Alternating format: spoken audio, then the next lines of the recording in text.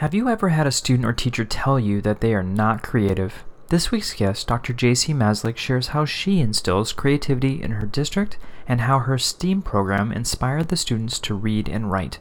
Join us as J.C. provides steps on how she constructed a makerspace and STEAM program to enhance students' life skills, imagination, and creativity.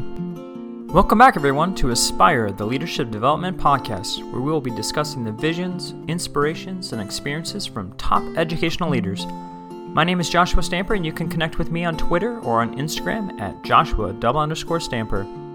JC, thank you so much for being on the podcast. Thank you. It's great to be here. And we had the wonderful opportunity to meet at the Teach Better conference, and I did not realize that the first person I met at that conference was someone of greatness. And it was such an honor to meet you and get a chance to be at the conference and just listen to all of your amazing insight. And it is a true honor to have you on the podcast. So before we begin, I just wanted to ask you about your leadership journey. Well, and to say as well, the Teach Better conference was such an amazing opportunity. There were so many people there. It was about the people for me. Yes. Everywhere you turn, just another great connection. And for me, there were so many firsts, like my first face-to-face meeting with so many people who I'd been connected with for a long time, or got the chance to meet them. So, great opportunity. My leadership journey, I started out as a classroom teacher 23 years ago. I've been in this game for a while. I taught kindergarten and first grade. I sort of developed my love of teaching literacy then, and I went on to study to be a reading specialist. Took a job as a reading specialist and a reading coach for a little bit of time, and loved that opportunity to work with educators, kind of fueled that desire to lead a little bit more. Went to get my principal certification. I was an elementary principal for 10 years. I still tell people, greatest job in the world. If someone came to me and said, hey, we're looking for an elementary principal, would you consider it? I probably would. I loved having my own building and my people, and just to be around the kids every single day was such a joy. And, I just came to a point where I felt like I wanted to lead maybe with some greater impact. Currently an assistant superintendent in a school district outside of Pittsburgh. This will be my 6th school year as the assistant superintendent. And, my plate is full of everything you can imagine. A little bit of this, a little bit of that. So, curriculum instruction, assessment, professional development, ESL, a little bit of technology. So, a lot of things kind of fall in my way, but that's what I like about it, because it also means that it's not the same every day. I'm generally doing lots of different things. And again, it allows me to work directly not only with our other district leaders, but with our teachers. Mm-hmm. And as of last year, my office was moved to an elementary school. So now I kind of get that connection back to the little ones. Yeah. So I walk down the hall and I can see my kindergarten friends anytime I want, because my office is there inside a K-4 elementary building. Oh, that's awesome. Yeah, because, when you get into the higher positions, I've had a lot of guests talk about the distance between them and students, and that seems to be something that's very difficult for a lot of educational leaders. So that's probably fun for you to have that connection and be able to see kids every day, even though you're at central admin. Yeah, I think that's one of the hardest things. People sometimes ask for advice, like, hey, I want to move up the ladder. Any barriers or any suggestions? What advice do you have? My biggest thing is you are technically taking one step further away from kids. Mm-hmm. Every step up in the chain that you take. Sure. But don't lose sight of. I always, hey, you need a classroom reader. What can I do to support? You're doing a hands-on project. Call me. I want to come and be that extra set of hands in the classroom, because I never want to lose sight of why I got into this in the first place, which is kids. Yeah. Well, I want to talk about your connection to technology, because a lot of things that you write about is with STEAM and with Makerspace. You were an elementary teacher and a principal. So what connected you to technology and that love of creation? Well, so my sort of journey into STEAM and making started on the low tech end, to be honest. We received a grant when I was an elementary principal to start a makerspace, and It was when it was a very new concept, and we didn't really know how to get started. We knew we wanted to have a classroom that would offer opportunities for exploration and designing and hacking and all sorts of different things. And we kind of let the kids drive what the materials were going to be, what the content was going to be. And sometimes it was really simple things. I share stories all the time. Sometimes it's as much as a cardboard box and duct tape is coding with an iPad or the latest robotics tools. So I think I like both aspects of that. I think there are kids who gravitate to both high tech and low tech, and I think it's part of our responsibility to offer a range of those experiences. I don't always want it to be tied to tech, although I think there are so many great tools that are out there that can really create that advanced look at making and design through the use of technology. So there are a lot of schools out in the United States that don't have any type of STEAM program or makerspace. For those who are interested, what are some first steps that they can take, and what are some trials that you had in your creation of those programs? So I think I do feel like I have a little bit of an edge on this because we first started, again, when I was an elementary principal, we had one classroom that we kind of dedicated to this space. And it was on the first floor. And the next year, we had to turn it into a kindergarten class because we had an extra section of kindergarten that year. So we had to move our space after we designed it the first year. And I feel like we learned a lot. So when we were doing it the second time around, we thought, oh, we need lots of storage. It'll be a barrier that we weren't prepared for. Yep. I think we had an advantage in that we received some grant money to get started. But conversely, so in the district that I'm in now, when I arrived here 6 years ago, we didn't have any of this programming at all. We had some really interested junior high faculty and leaders in our 5 through 8 building that said, we have this empty room. Let's come up with something. Mm-hmm. And we had this, ongoing kind of brainstorming session. We met in the mornings at 7:30 and kind of just said, hey, what do you think about this? Or I saw this tool. How can we bring these to our kids? And we started that space with, literally a couple $100. We asked our custodians if they would paint the walls so that it would be an inviting space. We reached out to our parents and said, there are a bunch of things we'd love for you to donate. Can you share? And I'm talking about household things, sure. Household items or broken toys or, your spare Legos that your kids don't use anymore. Mm-hmm. We looked to our community and we said, can you donate to us time, money, expertise, just to kind of tap into what our local community could share with us?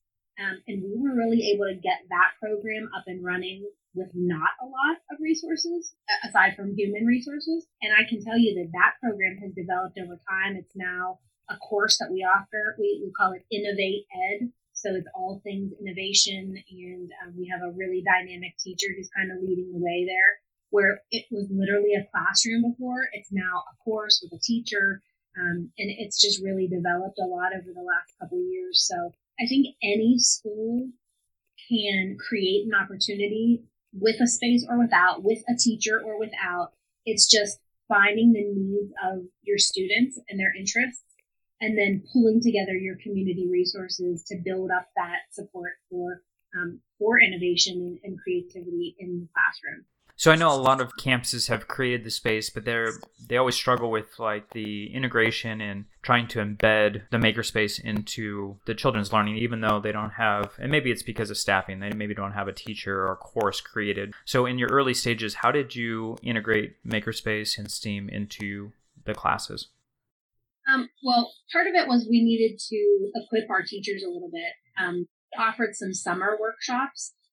Where we invited teachers in to learn some maker skills. And we had conversations around, okay, you just learned how to code. What could that look like in your second grade classroom? What could that look like in your seventh grade classroom? What does it look like in the physical education classroom? The teachers kind of generated these ideas. We also tied a lot of it to literacy because a lot of our folks feel like they're spending a lot of their instructional time on English language arts, reading, writing. Everybody sort of feels ownership over that, right? We're all teachers reading. And so we found ways to tie design experiences into a lot of the books that were either a part of our curriculum or stories that teachers were reading aloud. We have some dynamic middle level teachers who tied some maker experiences into the novels that they were already reading and just gave kids the opportunity to explore with materials, go through the engineering and design process. And so it kind of happened organically. I mean, there was we didn't put out a district mandate that said, everybody must make and show us where that is in your curriculum. We let that happen in a way that teachers were comfortable with. We did a lot of teaming. So maybe you're really comfortable with a skill that I'm not. Well, our classes could connect. Maybe you teach English and I teach social studies. Okay, let's bring our classes together and talk about ways that we might be able to do some sort of group experience. I think that sometimes helps educators and helps kids with those collaboration skills. Obviously, that makes things a little different in the world that we're in now. Those things remotely present some challenges, but we're working on ways to make that happen too, so that our students, if they are at home learning virtually, that we still give them the materials, the time and space to be able to build and create in ways that are meaningful to them. Yeah.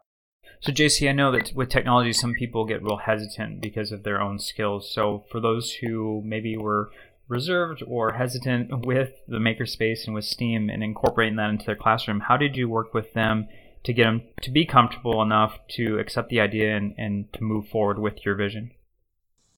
I think it's a process. I will tell you, we have one of our days for professional learning every year is something that we call Tech Fest. Okay. We kind of branded it years ago, and Tech Fest is a day of all things technology related. It's self-selected, so you decide what you want to learn about that day. The sessions are often developed by teachers for teachers, and sometimes we also have students. One particular year, we sort of had like a tech lounge. So our whole auditorium lobby were kids with tech tools, robotics, hey, here's an iPad. Let me show you some apps. And the kids were teaching our teachers. Nice. So, how cool is it to walk up and you see a student shoulder to shoulder with a teacher and they're talking about, a simple tool that might be revolutionizing the classroom practice. And it's coming from a student. So I think everybody is on sort of a different path when it comes to technology, whether you're a digital native or digital immigrant, and the way that you want to learn that is also different. So giving teachers the opportunity to do that at a self-paced sort of way, that they're comfortable, whether that's, again, working with a team or a partner, having a student lead some of that. I don't claim to know everything there is about technology. I'm learning along with my students and teachers, and sometimes we have to look at what option is best for each of the learners, and by learner I mean adult learners too. Yeah. So you talked about literacy and trying to incorporate that with STEAM, and I thought that was a fantastic strategy that you used. What are some other strategies that you incorporated on your campus or in your district to increase literacy with your students? So one of my books is called Remaking Literacy. It is all about the tie-in between the ways that we can motivate readers through, reading, writing, speaking, and listening, and how when we tie that to hands-on learning, there really seems to be an increase in engagement. Yeah. We've seen that through a lot of our classrooms. You can think of that reluctant reader that in whatever grade or whatever hallway you've seen them there. They're not interested in reading. But if you tie that reading experience to something that a student can design, build, break, make, it changes the game. So we've done a lot of that, a lot of making with our literacy development. And I think sometimes too for kids. We had a local group in Pittsburgh who had developed an app, reached out to me and said, hey, we're thinking about pushing this out. Are you willing to try it out? Sure. Called up a teacher friend of mine. I said, hey, I'm going to bring these guys to your classroom. We want your kids to try out this app and let's see what happens with it. So the kids just were kind of exploring and messing around, little characters. And the kids are saying, well, we could write the script for what these, what these characters are going to say to each other. Ah, yeah. Somebody else is going to, redesign the setting, and they're going to create the story about why the setting is the way that it is. So I think there are also some tech ways that we can motivate kids to jump into things like reading and especially writing.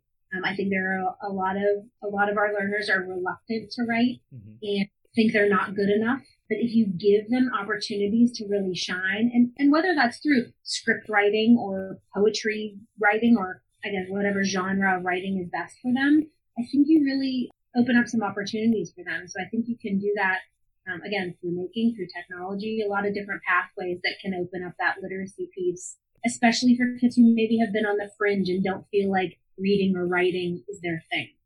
And I'm so glad you talked about your book because it's fantastic. But I also want to talk about another book that you wrote, which is Unlock Creativity, Opening a World of Imagination with Your Students.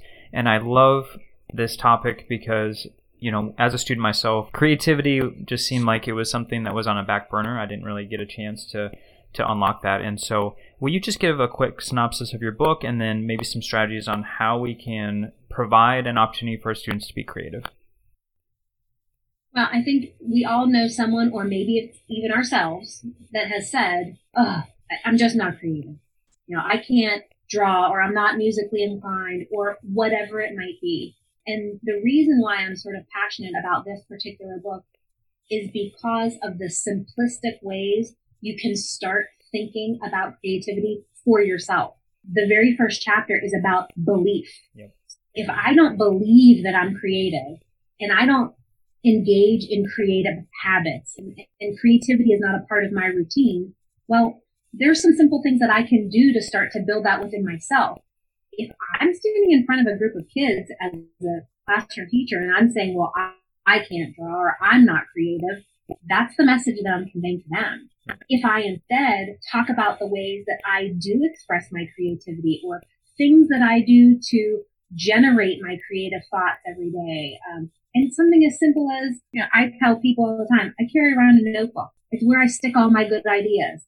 I'm not saying that that's the most creative thing in the world, but it's my way to kind of collect my thoughts. I use it for reflection. I sometimes doodle in it. That's my way. Well, kids have their way too. Maybe the notebook works for them. And if I share that as a creative educator, that might unlock some ideas for a student. The book is really about the simple things. What can we do every day to make it a part of our practice so that students begin to see themselves as creative individuals? It's a way to give them more voice and choice in the classroom. It's a way to give them opportunities that maybe we only thought about for enrichment, or that's kind of like, if we get a chance to get to that, then do that work. I don't think we can afford to do that. We need to build up our students as creative, collaborative thinkers every day. And I think there are a lot of ways that we can incorporate that into classrooms, and not just elementary classrooms. I can think of a stellar 8th grade English teacher that we have who has her kids do sketch notes. She has them do artistic one-pagers about the chapters that they read in class. And for some of her students, that's such a better option than having to write an essay. Yep. They're still going through that same content. They're still summarizing. They're still pulling out character and plot line. They're just doing it in a way that allows them to express themselves. And I think at any age or grade, that's really good for developing young people. Couldn't agree more. So you talked about the difficulty with distance learning with some of the STEM practices, but as a leader too, we're going to have some difficulties with some of the procedures and things coming up. So I love giving opportunities for our listeners to be a part of different projects that our guests are a part of. And you have something coming up with ITSD called the Expert Series on Leadership from a Distance. And I'm wondering what that project's all about. So ISTE is running their expert series this summer, and one of the sessions I'm going to be hosting here coming up is all about what it means in this new world that we're in to lead from a distance. So We'll be talking about strategies that leaders can use to make sure that they're connected to teachers, to students, to families and community. We'll be talking about ways that, some tools maybe that we can use, some strategies that we can use. It's just going to be a short webinar, but check out, ISTE for some of those other selections. So if people want to register for that, they can. Well, that's a good segue to, as a leader, how important is it to be connected with other leaders? I know you are a building principal, and now as a district administrator, sometimes it does feel like we're on an island. And so why is it so important to try and connect with other people, not only in your district, but around the country and around the world? I can't say enough about being a connected educator. It has been such a tremendous force in my life personally, being connected on Twitter, being connected on Voxer. Obviously, thank you for the Aspire leaders. Yeah. Part of that and that Voxer group, especially over the last couple of months, has been so helpful. I mean, none of us were prepared for this, right? We, in our schooling, I always joke with my boss, my superintendent, I say, they didn't teach you this in super school. They didn't tell you what to do during a pandemic. No one's really been prepared for all of the stumbling blocks to remote learning. And so by connecting to other people and having those conversations, I get so many new ideas from the people that I'm connected with. My PLN makes me better every single day. And I don't know what I would do with those groups that I'm connected with, to be able to, at the touch of a button, say, hey, what are you guys doing for this? Because I'm out of ideas. During this time, it's just so important. And not to say that you're necessarily taking an idea from somebody else, but just in that conversation, you hear that and you think, I'm going to turn that and make it work for my people in my district in this way. But knowing that that originated with, my colleague in, Wisconsin or New York or New Jersey or wherever, it's just such a support system. And I tell people all the time, if you're not connected on social media, shame on you. It has really allowed me to grow as a professional more than ever, at least over the last, 8 to 10 years. Being connected on Twitter and Voxer has been tremendous. Yeah. So JC, for those who are aspiring to become a leader and may not have a leadership position, what are some tips that you have for them? Well, I go back to stay connected. I've had people reach out to me on Twitter and say, do you have any thoughts? I'm vying for this job. What do you think I should do? I think being able to say, I'm connected to this global PLN that makes me better is a huge talking point for anybody who's looking to go into leadership.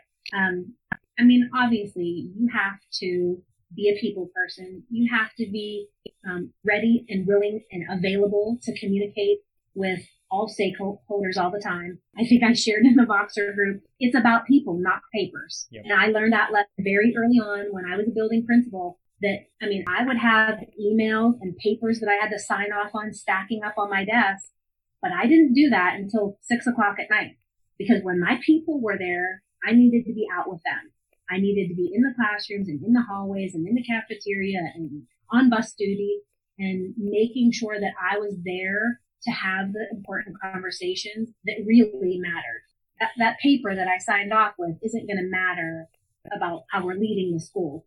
The people that I'm connected with and that I'm touching base with every single day, what's going to drive our school forward or our district forward. I think for up and coming leaders, be connected face to face and virtually, make sure that you are making yourself available. I think showing your vulnerabilities is hard as a leader. You want to come into this position and prove yourself and show that you know. But I think one of the most compelling things for educators is being able to say, you know what, I don't know the answer, but let's figure it out together. I think there's real power in being vulnerable enough to say that. And I think it helps to build those relationships that are going to effectively change your district as you move ahead. And I think that's an important piece there that you talked about. Is it is very easy to get stuck in your office with all the paperwork and all the things, the emails. Shoot, we could be in our office all day just emailing. But it's so important to get out and to make those connections with your students and with your staff throughout the day. So I love that aspect of your answer. I want to touch on this real quick because I know we're toward the end of our conversation. Is the social media piece and being connected as a leader is so important, but I also know that you're a big believer in creating a network for your school. So why is it so important for schools to have a social media influence within their community? Well, so when I started here in our district, we had 0 social media accounts or connections. And so over the course of the last several years, that has changed the game for us. I mean, our parents are on Facebook and weren't there. Well, what an opportunity that we missed to connect with them and to put information out to share with them.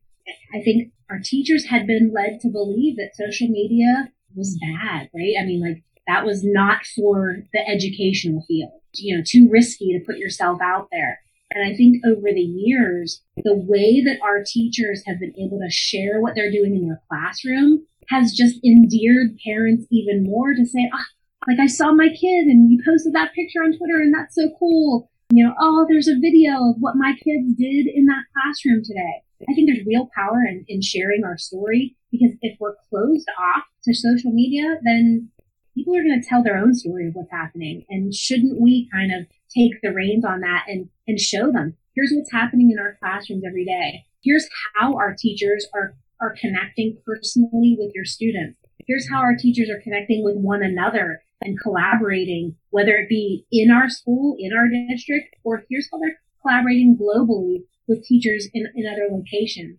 It has allowed our teachers to really shine in a unique way. And it's even lifted the voices of our students. I mean, we have kids who are blogging. We have kids who are doing podcasts and using our social media tools to push that out. And it's just been a really powerful way to share the good work that's happening in our district. Well, JC, I wanted to mention this because I didn't get a chance to earlier, but I know there's a book study going on your book through EduMatch, Unlock Creativity, and I believe it's through STEM teacher membership. Is that correct? Yeah, so if you don't follow Carly and Adam, check them out on all social media. They have a STEM membership. My session on creativity is one of the first ones that's a part of the membership. We're doing a book study on there. You can connect with them on Facebook or Instagram or Twitter. And right now we have, I think, almost 400 teachers who are a part of the book study. And so we'll be doing some Facebook Lives and just a nice way as we head into this new and unknown school year to kind of get teachers thinking creatively, thinking outside the box about how they're going to enter into the 2021 school year. That's so cool. JC, how can our listeners connect with you on social media? So you can find me on Twitter at Dr. JC Maslick, at JC Maslick on Instagram. If anybody wants to email me, feel free to do that, jcmaslick@gmail.com. And I also want to make mention that I just had Kristen Nunn on the podcast, and you guys co-authored All In, Taking a Gamble in Education. Definitely check that out. Fantastic book. But JC, it is always an honor to speak with you, not only on Voxer and the Voxer Group, but also on this podcast. Thank you so much for your time. Thank you for the opportunity. I appreciate it.